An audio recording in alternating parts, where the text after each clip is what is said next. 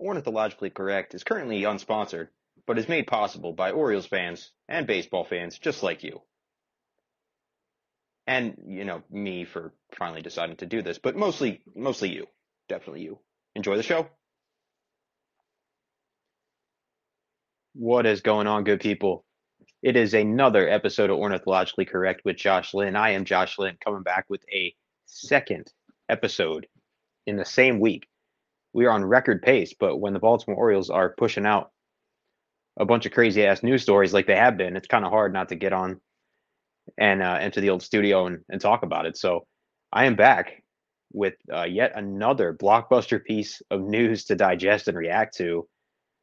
I got to tell you, anybody that really knows anything about me knows that I am very passionate about the art of sleeping. I enjoy it. I do not like when it's interrupted. Anybody that's ever been around me after I've woken up, well, first and foremost, I apologize. But I respect sleep and I treat it very seriously. So uh, I'm a big napper, as most sleep fans are. And it's been treating me pretty well the last couple of days. Woke up from a nap on, I believe it was Wednesday, to find out that the Orioles are being sold to David Rubenstein. So that was quite the shocker. Then, yeah, yesterday morning, in unrelated news, I wake up and Formula One legend Lewis Hamilton had announced that he's going to Ferrari, which I honestly thought was just some grade A shit posting because it was just it still doesn't make sense. And then I take a nap yesterday and I wake up in the evening to my phone getting blown up by friends, not knowing what the hell's going on. I look on Twitter and the Baltimore Orioles traded for Corbin fucking Burnes. um, yeah, this has been an incredible week. Uh, just in terms of like positive vibes and news, probably the most optimistic, excited time since shit. I don't even know. Like it's been a minute. Certainly for off the field news because of our, just entire ownership situation, but just what a week it's been.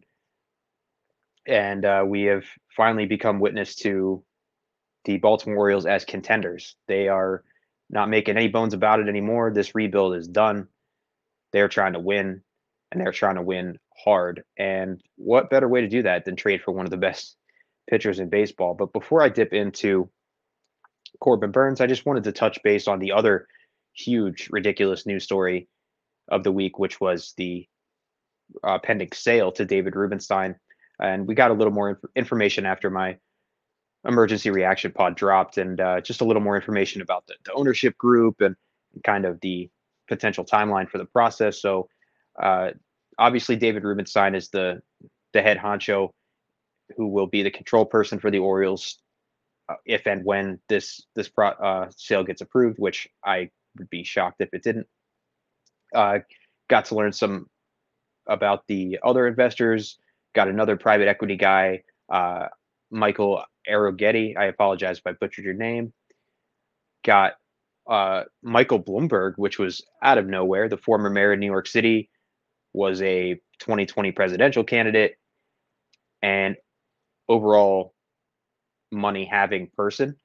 He is by far the richest person involved with this transaction. I was just kind of confused when I saw his name in there. Like, what would Mike Bloomberg have to do with any of this? But I did learn he did go to Johns Hopkins, has made donations to Johns Hopkins over the years, and he is familiar with David Rubenstein. So it makes sense considering that. And then you also got the flashy names. You got Grant Hill, former Duke basketball and NBA Hall of Famer, and then Cal Ripken Jr. No introduction necessary. So it's an eclectic group. It seems like, um, and again, there's really no way of telling this until we're were in it, but it just seems like a an ownership group that wants to invest into the on-field product. The fact that Rubenstein and Arrighetti are in this deal representing themselves and not their private equity firms, I think is heartening. I think um, the fact that Rubenstein is not a shadowy, just your average venture capitalist that kind of hangs out and doesn't want to be seen. I think that's heartening. Um, so yeah, really just kind of grasping at any positive energy. And with regards to the sale, obviously nothing has been finalized yet. John Angelos is still the control person. However, some news did come out in the Baltimore Sun this morning that the approval process may go quicker than what is customary. The owners' meetings are coming up shortly, and this initially was not on the docket for them, but it looks like it may be getting fast forwarded and moved to the front of the line. And this is something that I think we, as Orioles fans, forget just because we are so caught up in our own frustrations and dislike of John Angelos, is that the MLB owners are not a big fan of the Angelos family in their capacity as owners at all. Um, and this goes back to when the Expos were trying to relocate to Washington to become the Nationals. Peter Angelos was very staunchly against that. He was the sole vote in opposition. It was a 29-1 relocation vote. Angelos was the only no vote. And some would say justifiably so, because they were coming into the Orioles TV market. They very clearly have had an effect on the Orioles and have siphoned off part of their fan base. Granted, some of that was in part because of how the Orioles were being ran, but it definitely did have a business impact on the Orioles. So you can't really fault him for that. But uh, the other owners don't think about it that way. They are trying to get every franchise in the best financial position possible, and they needed to get out of Montreal. And DC was pretty much the only option at that time, I think, that had a major league ready ballpark. So they are not fans of the Angelos family, and it's evidenced by there was a bit of consternation back in 2019 when they were getting pressured. The Orioles were getting pressured to kind of formally state who was in charge, because Peter was no longer attending owners meetings because his health was in decline, yet he was still listed as the control person. So there was frustration there. The fact that Camden Yards hasn't had an All-Star game since 1993, almost assuredly as punishment for the whole part of the Nationals relocation stuff. And then baked into that, obviously, is the disputes with Masson, the litigation that's partially been settled. Major League Baseball has been trying to get that resolved basically since it began, and they were not happy with the Orioles trying to in court instead of just settling automatically. So I think they see this as an opportunity to get rid of them, and they are going to chop at the bit to get this transaction approved, especially because there's no real questions about the credibility of this offer. These guys, their wealth is spoken for. Um, so there's no real, I don't think, any serious vetting that would reveal any red flags for them. So I think it's just a matter of time, and hopefully by the time the regular season starts, we'll have a new person in charge. And another detail that came out is that the John Angelos will be hanging around as a senior advisor to Rubenstein. And I made the joke that it will kind of be like The Office when Charles Minor, Idris Elba's character, picked Dwight Schrute as his protege, and then quickly found out that he was a useless idiot, basically. um, but this may be a hot take, but I think there may be some benefit to come out of this, and the benefit, I think, is continuity within the front office. And again, for as much shit as John Angelos justifiably gets, he was the one that made the decision to relinquish baseball control to baseball people. and he hired Elias. He let Mike Elias hire his staff and has given him, ostensible autonomy over baseball decisions. The fact that they have reemerged as players in the international market. So there's operational things that John Angelo's enabled to happen that were good things. And whenever there's a change in management or ownership, there's the question of retention, who's staying, who's going, because there's going to be conflicting philosophies. But I think having Angelo's stick around, maybe getting Rubenstein's ears, say, hey, these guys know what they're doing. Don't mess with a good thing here. And hopefully, Elias continues to operate our front office for as long as possible. And obviously, you're going to have organizations eventually come after people from our organization just because we're now run so well and we have a lot of talented people. But I think maintaining continuity in baseball ops is paramount. And I think having John Angelos around in that advisory role could be beneficial in helping maintain that continuity.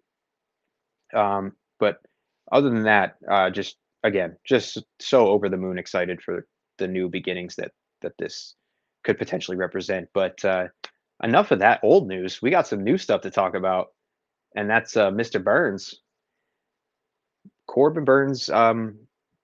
He fits the bill in every facet. Mike Elias said he wanted to upgrade the rotation, and some people were saying, well, is it going to be a true upgrade, or is it going to be a semantics kind of deal where they sign like Michael Lorenzen and say, oh, well, he's an upgrade over, say, Dean Kramer or Tyler Wells? No, this is as upgrade gets. Corbin Burnes is an ace. There's no conjecture about it. He's one of the best pitchers in baseball, has been. And just to put that into context, since 2021, which was his first full season that he kind of has been this version of himself, as he struggled in 2019 and did pitch well in 2020. But since 2021, out of all pitchers that have thrown 250 innings or more, he's third in total Fangraphs WAR. The only two pitchers ahead of him, Kevin Gossman, Zach Wheeler. He's fourth in FIP, fielding independent pitching, 292. Trails only Wheeler, Gossman, and Spencer Strider. Ninth at ERA, 294. So the ERA and FIP are basically identical, which you love to see. 10th in strikeouts per nine. He has the 13th lowest home run rate out of all qualified pitchers. And you're also getting durability. He's fourth in innings pitched in that time frame, and he's made 93 starts in those 3 seasons. So that's 31 starts a year, dead on average. So you know what you're getting. He is not a guy like Glasnow or Snell where you're just getting pure filth, but only for 4 or 5 innings. He is a horse. He covers innings. He's thrown over 200 innings the last 3 years, well over 200 innings in 2 of those years. So no questions or concerns about that. His repertoire, he is a primary cutter first pitcher. Then he also has the curveball, changeup, and then a slider, which I will get into in a second. But his cutter is the star of the show. It's the best cutter in baseball. Had 18 run value last year, which was far and away the best number out of all cutters, and it was the 11th most valuable pitch overall out of any pitch, 4-seam, cutter, sinker, any of it. So it's a nasty pitch, and I've gotten quite a lot of enjoyment over the years of pitching ninja compilations of him throwing backdoor cutters and just freezing dudes. It's a joy to watch, and I can't believe he's pitching for the Orioles now. It's going to be amazing. And then, so that slider I was talking about, didn't throw it much, but and this I got this from Thomas Nestico on Twitter, and I apologize if I mispronounced your name. He made a tweak around the All-Star break to change the shape of the pitch. It changed it from more of a traditional slider to a sweeper, and it got tremendous results. The expected WOBA on contact was below 300, so that's a storyline to look into. If he can add another plus pitch to his repertoire, that just makes him even more dangerous. Not that he needs it, but yeah, it's so refreshing to have a player like this and acquire a player like this. Um, I think I said this on Twitter a couple weeks ago. In terms of just strictly trades, this is the highest profile acquisition the Orioles have made since they got Sammy Sosa in the 2004 2005 offseason. Um, we don't do blockbusters a lot when the best guys are coming this way. So it's just a whole new, crazy, awesome feeling to have Corbin Burnes, exactly what we needed. And leading into that, how does this impact the rotation as a whole? Obviously, Burnes is sitting at the top and probably going to get the opening day nod. Not that it's ceremonial; it doesn't really matter. Who gives a fuck? But uh, and then that obviously pushes everybody else down. So you got Kyle Bradish, Grayson Rodriguez, John Means, and then fifth starter probably Dean Kramer to start out, unless there's any additional acquisitions. And there's still depth there, even though DL Hall was part of this deal and is now in Milwaukee, which I will get to that part shortly. But it was still some rotation depth that they can draw from. So you have the aforementioned Wells. Granted, he completely fell apart last year after he hit his innings limit, so it kind of raises the question of what do you do with him? Do you ramp him up as a starter now and then risk losing him again at the end of the season, or do you just use him as a multi-inning relief guy? I think just the fact that the fall off after 120 innings was so abrupt, I don't feel confident starting him as a starter again. I like him a lot in a multi-inning relief role, but at the same time, you look at the stuff and then you look at the results he did have in the first half of the season, and it's like, how do you not try? But it's just that I guess my concern would be if you start him as a reliever and then decide you want to ramp him up as a starter, he's probably going to have to go to Norfolk. And I would rather have Tyler Wells on the major league staff.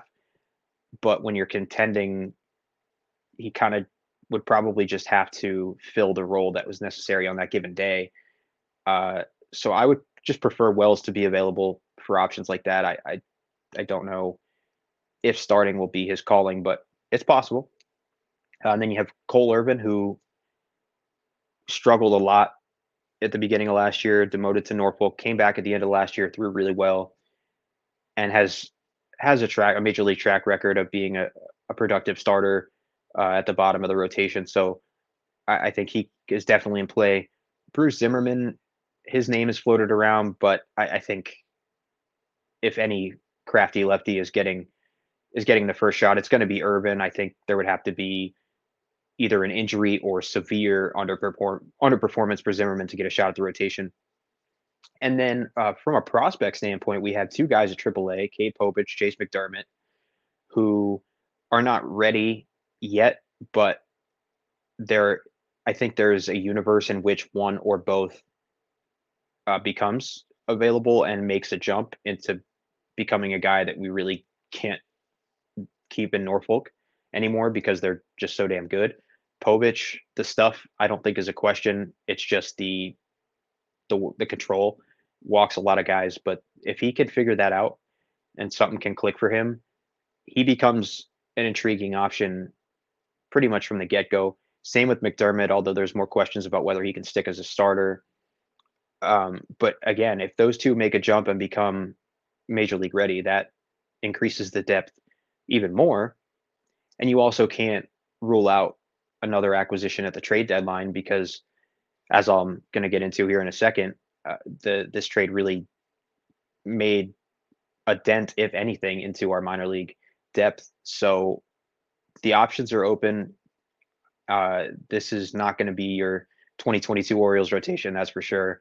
Things are looking up, and honestly, like I would put Burnes, Bradish, and Rodriguez up there with the best top three starting pitchers out of any team.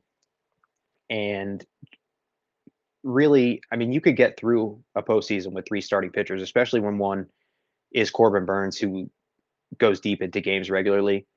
And then that leaves John Means as like a number 4 wild card, which is crazy. And that's such a better position than we were in last year. And I think, even if the Orioles don't win 101 games. I think they're so much better this year, and they're better positioned, more importantly, to make a playoff run. So that even if Elias weren't to make another major league acquisition, it's hard not to consider this offseason a complete win. And I'd be remiss if I didn't talk about the guys that the Orioles gave up. DL Hall, a favorite for all of us. He was a Dan Duquette draft pick, one of the first guys that became a top prospect and a name that people kept an eye on as somebody that could be part of the next winning Orioles team. And he was. Unfortunately, didn't end the way that he wanted to, and probably wanted to win a World Series with the Orioles. But to be able to get this opportunity to go to Milwaukee and be able to get a full proper chance as a starter is going to be awesome for him, and I think he'll kill it. I don't see a scenario in which he doesn't do well, whether it be as a starter or a multi-inning relief pitcher in the mold of Andrew Miller. The stuff is just too good, and he did improve his command slightly last year. If he can work on that even more, he can be lights out. The fastball obviously is in the mid to high 90s. Then you got the changeup and the slider, which are both gross. This is definitely the part that hurts the most about this deal, but the overused adage, you got to give something to get something, rings true here. And I think the Brewers got a good one. It was just, I think for him, it was this year is going to be really important. And I think that's why Elias, I think, gave him up. He's still technically a prospect, but he's getting to the point where it's kind of got to show us something as a starter if you want to stick. And they just don't really, for what the Orioles are trying to do next year, they just don't really have time to mess around and experiment with that. And alluded to with Wells, like you don't want him in AAA just to stretch himself out. Like he's too good. He needs to be pitching in the major leagues, and he's going to get the chance to do that with Milwaukee. And I think they're going to love him as much as we do. And Joey Ortiz, another prospect. I'm probably higher on Ortiz than most Orioles fans, but again, it's just the benefits of having a ridiculous farm system. Just simply not enough opportunities for him to go around at the major league level. Got a cup of coffee last year, impressed, uh, flashed a little bit, but just not enough playing time to go around with Henderson, Westberg, and now Holiday, uh, Norby, and then you still have like Mateo and Urias are on the major league club. It was just and he doesn't belong in the minor leagues anymore. He's a finished product, well, not a finished product, but a refined enough product to play in the major leagues.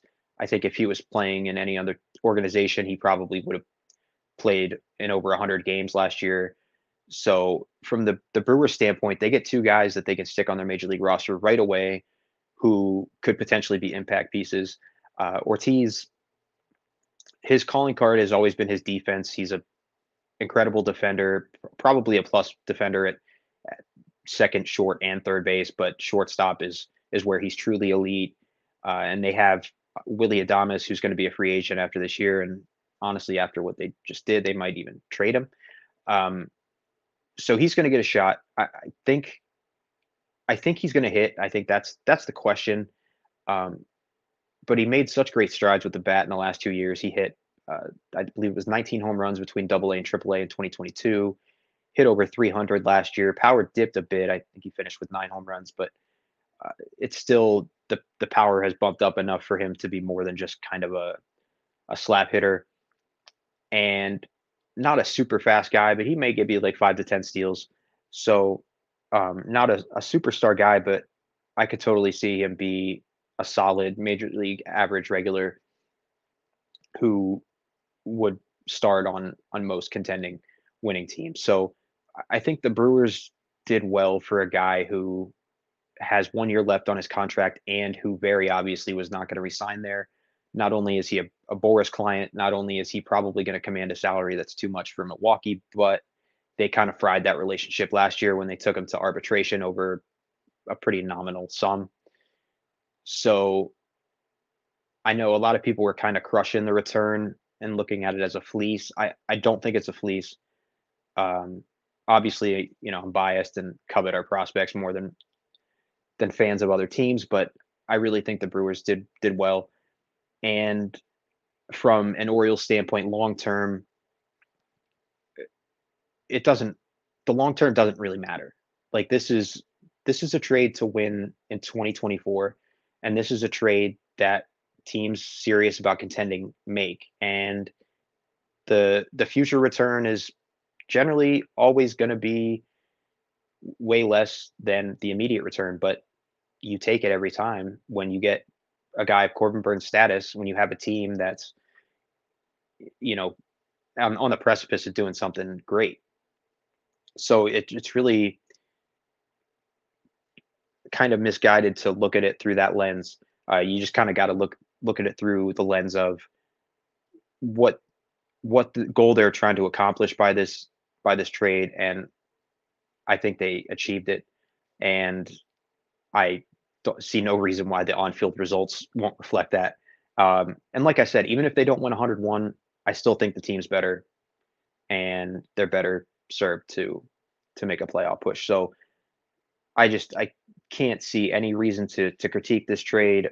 Uh, on the Orioles side, on the Brewers side, I'm sure they're pretty bummed to lose their best player, especially this late in the offseason when you think that you're probably going to get at least one last year, Corbin Burnes, when they're in a division that's open enough for them to think that they can contend. But from an Orioles side, damn, we just got Corbin Burnes, baby. I couldn't be more elated. I I wasn't I wasn't one of the doom and gloomers that thought they were never going to make a trade like this. I thought just the prospect depth we had was going to force them to, but just to actually have it in writing and to see Jeff Passan tweet it takes it to a whole other level. Couldn't be more excited about this season. I picked a damn good year to become a season ticket holder. That's for damn sure. Uh, so I will be excited to hopefully catch a couple of Corbin Burnes starts down the road, and I hope to see y'all there. That is all I have for y'all. I just wanted to touch up with some new, more accurate information about the change in ownership, and obviously wanted to react to this amazing news. And I was just going through my head trying to think of not only trades but just acquisitions that have been the Orioles have made since I've been a fan in 2005, and this is by far number one for me. It's just still it's going to take some time to adjust to other fan bases looking at us as a model organization.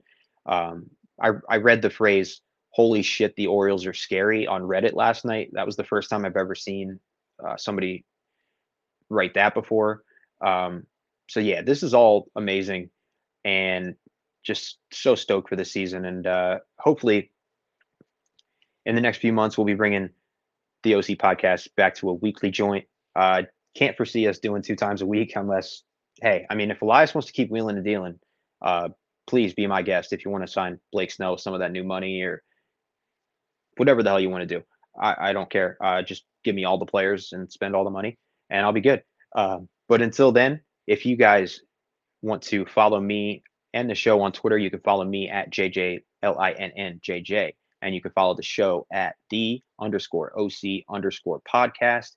If you have any questions that you would like me to answer in a future episode, please feel free to tag one of those accounts or use the hashtag AskTheOC, and I will be happy to answer them. I'm looking forward to talking with you guys again. But until then, I've been Josh Lynn. This has been Ornithologically Correct. Y'all have a good one.